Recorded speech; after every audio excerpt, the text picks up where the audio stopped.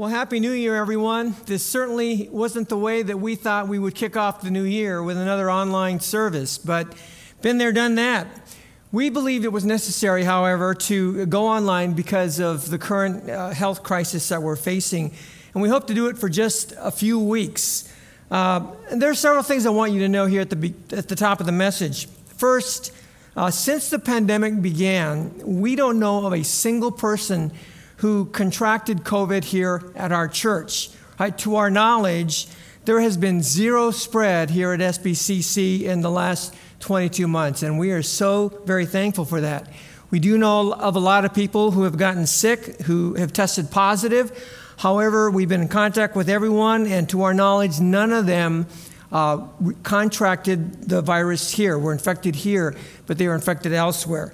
So we appreciate you when you come to church, that you're always wearing a mask, and we want to encourage you to do so even when we return. Second thing, I want you to know about a very simple principle that has guided our leadership team as we have made decisions throughout these last 22 months. And it's a principle that comes in the form of a question. And the question isn't, what does the government say, or what does the polls say? What do the polls say? But the question is, what is the wise thing to do? What is the wise thing to do? Pastor Andy Stanley called it the best question ever. What is the wise thing to do after you've laid out all the facts? What is the wise thing to do in light of your circumstances? What is the wise thing to do in terms of what you want to see for yourself and for the people that you care about? I believe the answer to this question can keep us from making decisions that we will regret later on.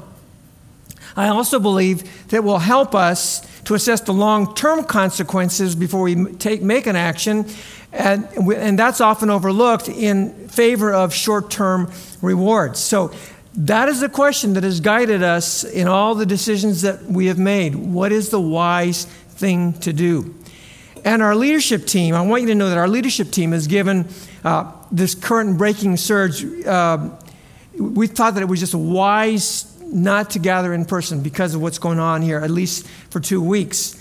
So the third thing I want you to know is that I have never been more certain, and I can speak for all the pastors, but we have never been more certain than we are today that the church was intended for us to gather in person. I believe it is crucial for our spiritual well-being to gather in person as the family of God, to worship Him, to hear the instruction of God's Word, to fellowship with one another, to love on each other, to encourage one another, and to serve the Lord together. And as I have said before, the church is not 75 minutes of screen time.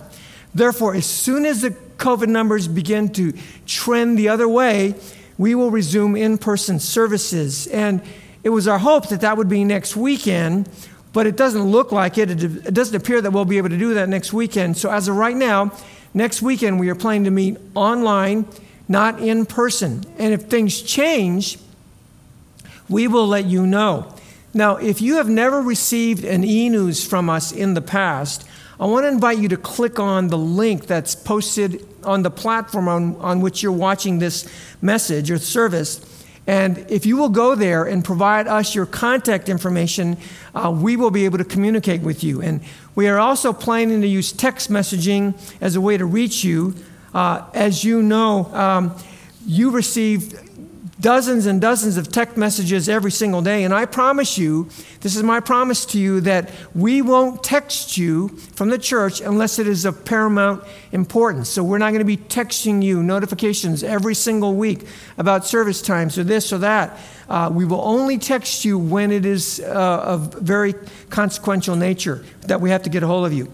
And of course, you can always unsubscribe at any time. And I want you to know that we will never share your contact information with anyone outside the church. So if you don't text or if you don't do email, and there's some of you who don't do that, you can always call our office and give us your contact information or update your contact information. And whenever we have an important bit of news to share with you, we will contact you personally by phone. We will give you a call to let you know what's going on. So if you can go to that link and update your contact information or give it to us if you don't think we have it, please do that. Now, there isn't any question that we are living in some very dark and uncertain days. And the worst part about it is there doesn't seem to be any end in sight. But today I'm kicking off a brand new series here called Now What? Now what? I mean, we could title this series, Where Do We Go From Here? Or How Then Shall We Live in These Dark and Uncertain Times? Well, believe it or not, the Holy Scriptures were written often in the face of bad news. And the backdrop for much of what is written in the Bible is adversity and hardship and war and famine and social upheaval and uncertainty.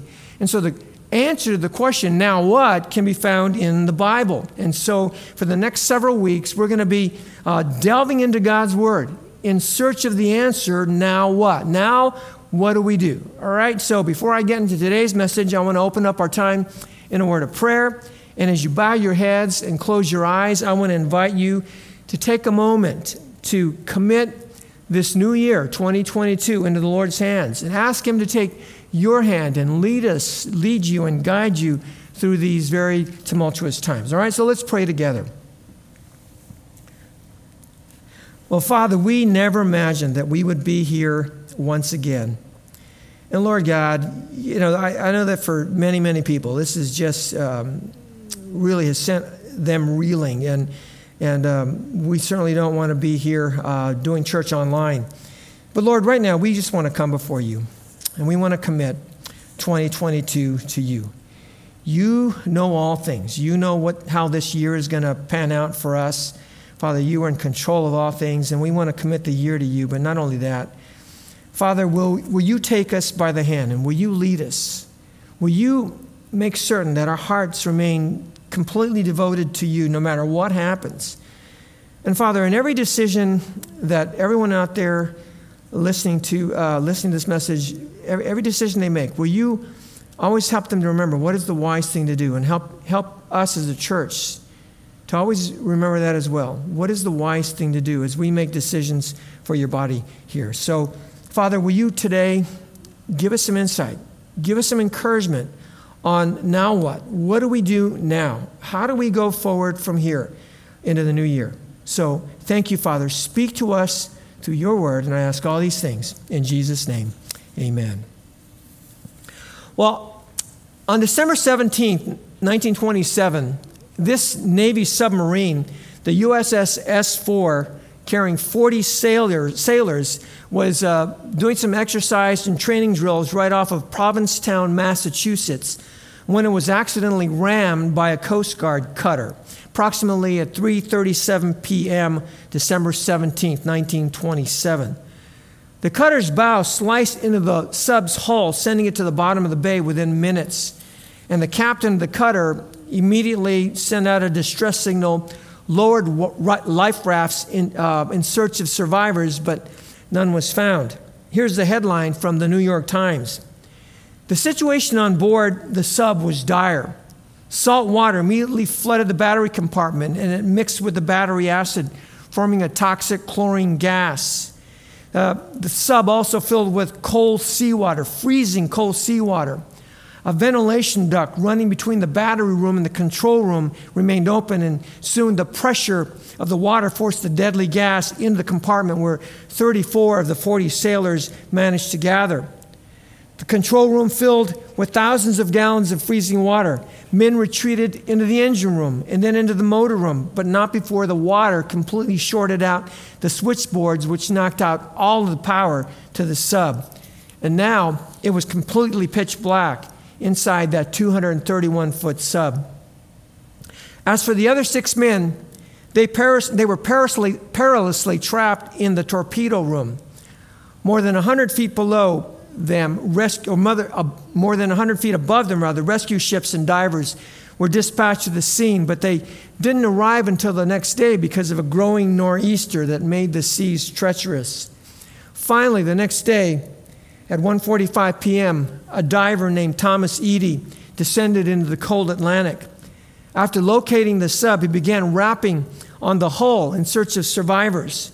When he rapped on the torpedo loading hatch, he was met with 6 slow raps in reply.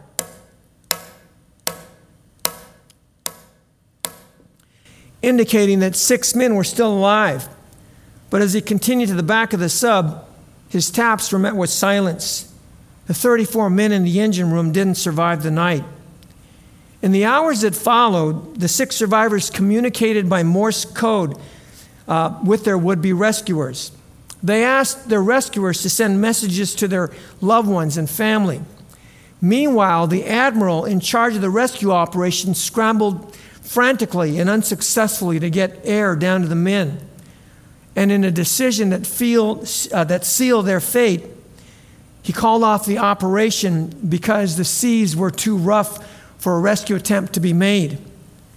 Before the rescuers retreated to the ships on the surface, the men in the doomed sub tapped out one final message to the world outside.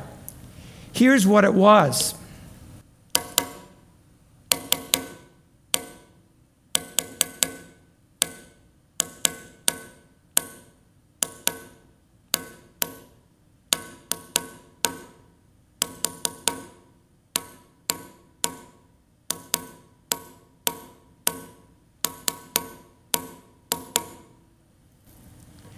When it was decoded, it turned out to be this question: is there any hope? That's what the 6 men wanted to know. Is there any hope? Perhaps that's a question you've been asking yourself lately. Is there any hope? You know, nearly 300 years ago, a poet named Alexander Pope wrote that hope springs eternal. But sometimes it doesn't seem like it.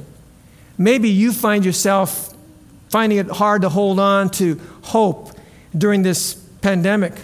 Or maybe you wonder if there's any hope for your marriage.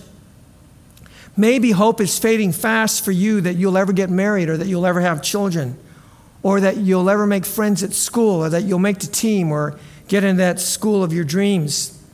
Maybe the loss of a loved one has dashed all of your hopes and you wake up every morning not even wanting to wake up. Maybe you wonder if there's any hope in your battle against cancer or heart disease or depression or alcoholism or drugs. And the bad news just keeps on coming and you keep wondering, is there any hope? It's an important question because it's been said that man can live on 40 days without food. He can live on 3 days without water. He can live for 8 minutes without air, but he can't live 1 second without hope. We all need hope. So what is hope? Well, according to the online dictionary, hope is, quote, a feeling of expectation and desire for a certain thing to happen. I'll put that definition up here for you. For example, you might say, I hope my son goes to Pepperdine after he graduates from high school. Or I hope my boss gives me a raise. Or I hope it doesn't rain on Friday. When we say these things, the honest truth is we don't know if it will happen or not, what we hope will happen or not. In a sense, the dictionary definition of hope is wishful thinking. It is always accompanied by a sense of uncertainty. You don't know whether what you're hoping for will come to pass. Now let me give you the biblical definition of hope. The biblical definition of hope takes the dictionary definition of hope and ratchets it up a notch. Biblical hope is not only a feeling of expectation and desire for a certain thing to happen, but it is the expectation that it will happen. It will happen. Notice the difference as I put the two definitions side by side. The difference between the two definitions is God. Without God, hope is only wishful thinking, or it is a sunny disposition. But with God, hope becomes a certainty. You know, if there was anyone who knew what hope was, or who had the reason to ask whether there was any hope, was Job. You might be familiar with Job and his story. I love the way Pastor Chuck Swindoll described Job. He wrote that Job was a man of unparalleled and genuine piety. He was also a man of well-deserved prosperity. He was a godly gentleman, extremely wealthy, a fine husband, and a faithful father. And then he adds, in a quick and brutal sweep of back-to-back calamities, Job was reduced to a twisted mass of brokenness and grief. The extraordinary accumulation of disasters that hit him would have been enough to finish off any one of us today. Job is left bankrupt, homeless, helpless, and childless. He's left standing beside the 10 fresh graves of his now dead children in a windswept valley. His wife is heaving deep sobs of grief as she kneels beside him. She leans over and secretly whispers, "Why don't you just curse God and die?" See, Job's life was a train wreck. His life was so unbearably difficult that his own wife told him to curse God and die. And you know what's noteworthy about Job's life? It's that he never once asked, "Is there any hope?" You know why he didn't ask it? It's because he already knew the answer. He knew the answer was yes. Of course there's hope. 100% there's hope. If you take a look at Job 13, verse 15, you'll see it plain as day. Job 13:15, he said, "Though he slay me, I will hope in him." And I like the Amplified translation. Job said, "Even though God kills me, I will hope in him." Job lost everything. He lost everything he had. He lost his family, he lost his health, he lost his job. He lost all of his earthly possessions. There was nothing left to take except his life. And he said that even if he lost his life, he would still hope in God. Why? Because God was the only sure thing that he had in this life. As one of Job's friends reminded him in Job 11:18, "And you will feel secure because there is hope." See, God was Job's only security, his only guarantee. And that's true for us as well. After everything is stripped away from us, God is all that we have. He is all that we have. He is our only hope. Everything else is fleeting. Now, many years ago, I served on the alumni board at Pepperdine, and I became good friends with a man I'll call Bob. And Bob was kind of a wheeler and dealer. He was young and energetic and passionate. And what he was most passionate about was becoming rich. And every time I saw him, he would talk to me about some new deal that he was putting together, and he wanted me to become a partner with him in these new deals because he wanted access to my connections at City Hall. There was a period of time when I would speak with Bob almost daily, and I gave him the nickname Moneybags, and because all he seemed to care about was money. Well, one day I told him that I was thinking about starting a church, and that didn't dissuade him. He said, "Oh, great, you can be a pastor and also make lots of money on the side." Well, I eventually lost touch with Bob. And then several years ago, I decided to Google his name and see what he was up to. I hadn't seen him for over 20 years. The first thing that came up was an article about how he died in his sleep in 2012 at the age of 51. And I was stunned. His death made the papers because he had become a mover and a shaker, which was not surprising to me. And by the looks of it all, he did very, very well for himself. All I can hope is that Bob put his faith in Jesus. But sadly, most people don't. They put their hope in the things of this world, like money, or houses, or cars, or their material possessions. Or maybe they hang their hope on education. Education is everything. It's all about getting a good education. Or maybe they fix their hope on their careers or their jobs. Or they put their hope in finding love. They put their hope, it's all wrapped up in their kids. Or maybe their hope is in a vaccine or a chemotherapy treatment. Or their hope may be in a stash of weapons and ammo that's hidden away in their closet. Or their hope may be in a political ideology or a particular candidate who they think is going to come and ride in and save the day. And by the way, that's exactly how the Antichrist will rise to power, because people will think that he will come in and save the world. Who or what have you put your hope in? What is your hope in? The truth is, all of these things are fleeting. It's all fleeting. The psalmist put it this way in Psalm 33, verse 16. The king is not saved by his great army. A warrior is not delivered by his great strength. The war horse is a false hope for salvation. By its great might, it cannot rescue. So don't put your hope in the things of this world. That's the idea. And that's not to say you can't go out and make money. That's not to say you can't go out and buy a house and you can't put a premium on education and start a family and get a vaccine or care about who wins the next election, but it mustn't be where we put our hope. The only one worth putting our hope in is Jesus, because he is the only sure thing, the only guarantee that we have in this life. The writer of the book of Hebrews said it this way in reference to the Lord, Hebrews 6:19. He said, "This hope we have as an anchor of the soul, a hope both sure and steadfast." You see, God is the sure and steadfast anchor of our soul. David put it this way in Psalm 62, verse 5. He said, "For God alone, O my soul, wait in silence, for my hope is from him. He only is my rock and my salvation, my fortress, and I shall not be shaken. On God rests my salvation and my glory, my mighty rock, my refuge is God. Isn't that great? He only is our rock. God only is our rock. God only is our salvation. He only is our fortress. He only is our mighty rock. He only is our refuge, and everything else is fleeting. So put your hope in God. As the psalmist said in Psalm 42, verse 11, "Why, my soul, are you downcast? Why so disturbed within me? Put your hope in God, for I will yet praise him, my Savior and my God." So put your hope in God.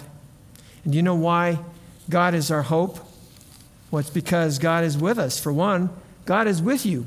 It's like this young man who decided one day he didn't want to live anymore. He wanted to end his life. For whatever reason, he didn't want to live. And so he went to the top of a pedestrian bridge and climbed over the fence and decided to jump to his death.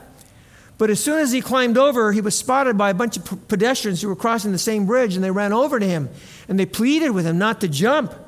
And to give him an idea how significant his life was, one of the guys grabbed his legs, and one of the guys grabbed his belt, and another guy got some rope and started tying it all around him to hold him back, and another guy wrapped his arms around his neck and just held on to him until somebody called the fire department.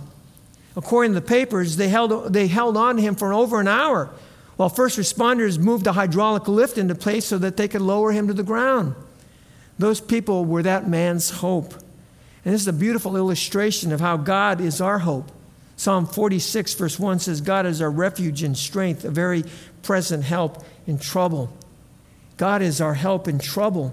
He is there for you when you are isolated. He is there for you when you are alone. He is there for you when you are feeling anxious and depressed.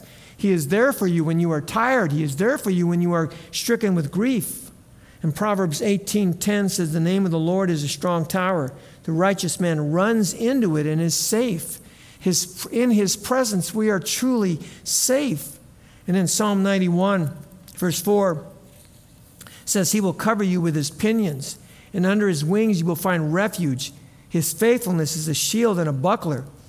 And I like the Passion translation of this verse. It's more of a paraphrase, but it says this: "His massive arms are wrapped around you, protecting you, and you can run under his covering of majesty and hide. His arms of faithfulness are a shield protecting, keeping you from harm." So God wraps his massive arms around you and around your neck and around your body and even around your legs, and he will never let you go. And that's why he is your hope. God is our hope because he is always with you, no matter what, no matter how bad things get.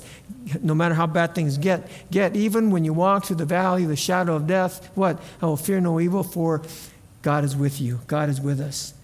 By the way, if you've ever thought of taking your life, don't do that. If every person in our church saw you ready to jump over a bridge, every person in this church would run over to you and grab onto you and hold on to you because your life is so important and so significant. And if that's something that you're thinking about, then talk to somebody. Talk to one of our pastors. Or call a suicide hotline, but don't take your life because you matter to God and you matter to us. You know, several years ago, my daughters got me for Christmas a one-of-a-kind Funko Pop. It was called the Shiohama. It looked like this. And they did it in remembrance of the fact that back in 2007, I did a series here at church called Judgment Day, and it was about the judgment of God. And to promote the series, we came up with the Shiohama poster. It looked like this right here. And for the fun of it, we changed the name of the character of the Terminator to the Shiohama. And we even made a video. Our video team put a funny promotional video together. And at the risk of embarrassing myself, let me show it to you from 15 years ago. Take a look.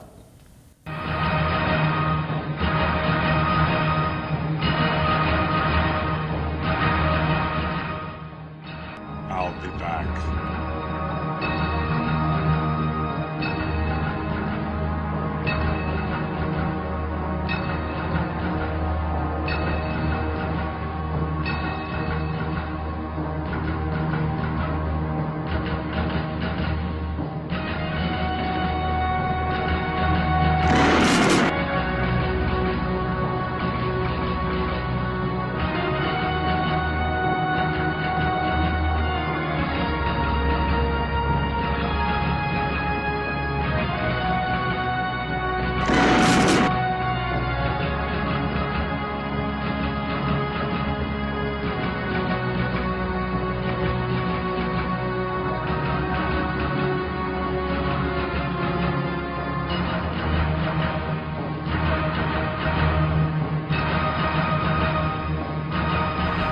Hasta la vista, baby.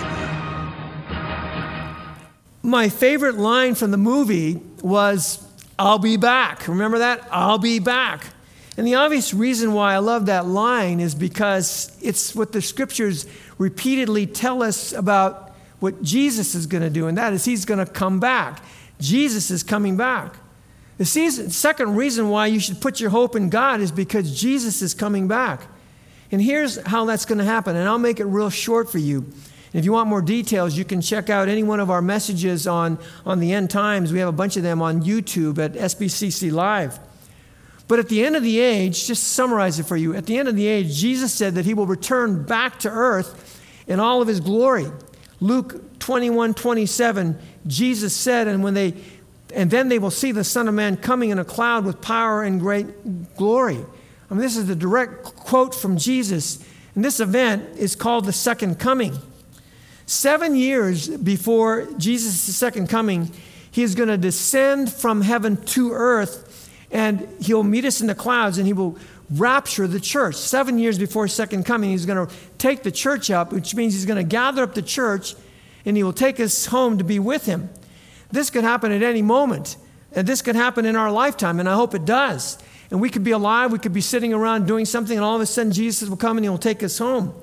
And all of God's children, after all of God's children are lifted up off the planet, all hell is going to break loose on planet Earth for all those that are left behind. And during this period, the Antichrist will rise to power.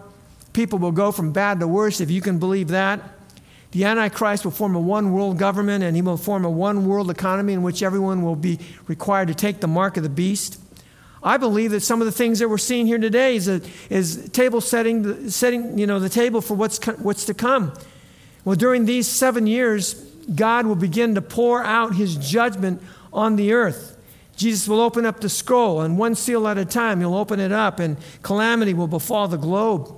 And then the final event before the second coming, is when all the nations of the world will gather together for the battle of Armageddon to attack Israel.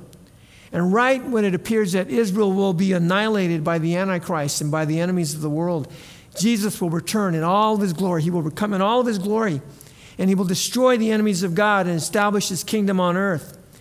That, in a nutshell, how it's all going to go down. And I know I left out a million details, but Jesus is coming again. Here's what the Apostle Paul wrote in Titus chapter 2. He said, "For the grace of God has appeared that offers salvation to all people. It teaches us to say no to ungodliness and worldly passions, and to live self-controlled, upright, and godly lives in this present age, while we wait for the blessed hope." Here it is. "While we wait for the blessed hope, the appearing of the glory of our great God and Savior, Jesus Christ." And so we wait for our blessed hope to come. Jesus is our hope. And do you know what will happen when he comes? Do you know what will happen? First, we will see Jesus face to face. When he comes, we will see him face to face. 1 John 3:2 says, "Beloved, we are God's children now, and what we will be has not yet appeared, but we will know that when he appears, we shall be like him, because we shall see him as he is."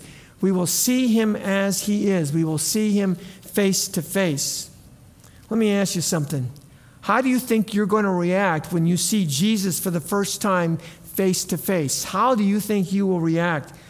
I have an idea how I will react. I will probably cry endlessly tears of joy, like this emoji right here. How will you react? So first, we will see Jesus face to face. Second, if you look at this verse again, it says that when we see him, we shall be like him. We shall be like him, which means we're going to get a new nature. And what is Jesus like? Well, he is perfect, he is righteous, he is holy, he is pure, which means if we're going to be like him, it means we're never going to think another sinful thought. There will never be another moral failure in our lives. You will never experience another temptation or give into it. All of your emotional brokenness will evaporate. It'll be gone, and you will be perfect. You'll be just like Jesus in your nature. Third, when we see him, we will receive a new body. This is one I can't wait for. Philippians 3, verse 20 says, "For our citizenship is in heaven, And from it, we await a Savior, the Lord Jesus Christ. There it is again. We're waiting for him, who will transform our lowly bodies to be like his glorious body by the power that enables him even to subject all things to himself. And I love this. This means that I will get a new pair of eyes. I will be able to see. I will have 20/20 vision without an implant, and this one without a contact, and this one without astigmatism in both eyes. I won't have acid reflux any longer, and I will have perfect teeth, no cavities. I won't ever have to worry about my cancer coming back. My worn out knees won't hurt anymore every time I climb stairs. I won't be forgetful any longer. I'll remember your name the first time I hear it. And speaking of hearing, my ears won't ring anymore like my phone does. And when Cheryl says something, I won't have to say to her, "What did you say again?" And I will look like a hot K-pop star, actually better, because I will have a glorified body. Fourth, when I see Jesus, I'll be home. We'll be home. 2 Corinthians 5:8 says, yes, we are fully confident, and we would rather be away from these earthly bodies, for then we will be at home with the Lord. Our citizenship is in heaven. We will be at home. You see, earth is not our home. Torrance is not your home. PV is not your home. San Gabriel Valley is not your home. Orange County is not your home. Heaven is our home. And what I want more than anything else is to fill my home in heaven with you. I want you to be there. I want my family to be there. I want you to be there so we can hang out forever and ever without having to wear a mask, without forgetting someone's name. I want to hang out with you without sin, without COVID, without cancer, without Alzheimer's, without any constraints of time, without any constant worry. I want to do that, and we can do that when we're home. Lastly, when we see our blessed hope, life will finally be as God intended for it to be from the very beginning. And that's perfect, like the Garden of Eden. Psalm 16, verse 11 says, you make known to me the path of life. In your presence there is fullness of joy. At your right hand are pleasures forevermore. There will be never-ending joy and pleasure in God's presence in heaven. Revelation 21:4 says, all our tears will be wiped away, and there will be no more death and no more mourning and no more pain. Hallelujah. And that's why God is our hope. So, now what? Well, now what? We wait. We put our hope in God. No matter what it is you're going through, you put your hope in God. And if you put your hope in God, it will change everything. It will change everything. It will change your attitude and perspective on life and suffering. It will give you a renewed sense of purpose and meaning, that this is not all that there is to life. And it will give you peace and strength and courage to face each and every day. So in answer to the sailor's question, is there any hope? Here is the answer.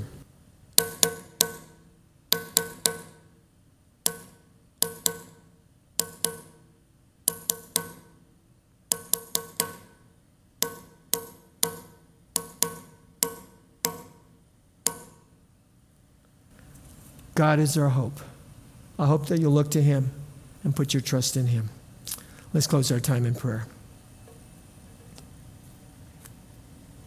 As you have your heads bowed and your eyes closed, wherever you're at, of course you're driving. If you're listening to this while you're driving, don't close your eyes. But wherever you're at, a question I would ask you is, have you put your faith and trust in Jesus?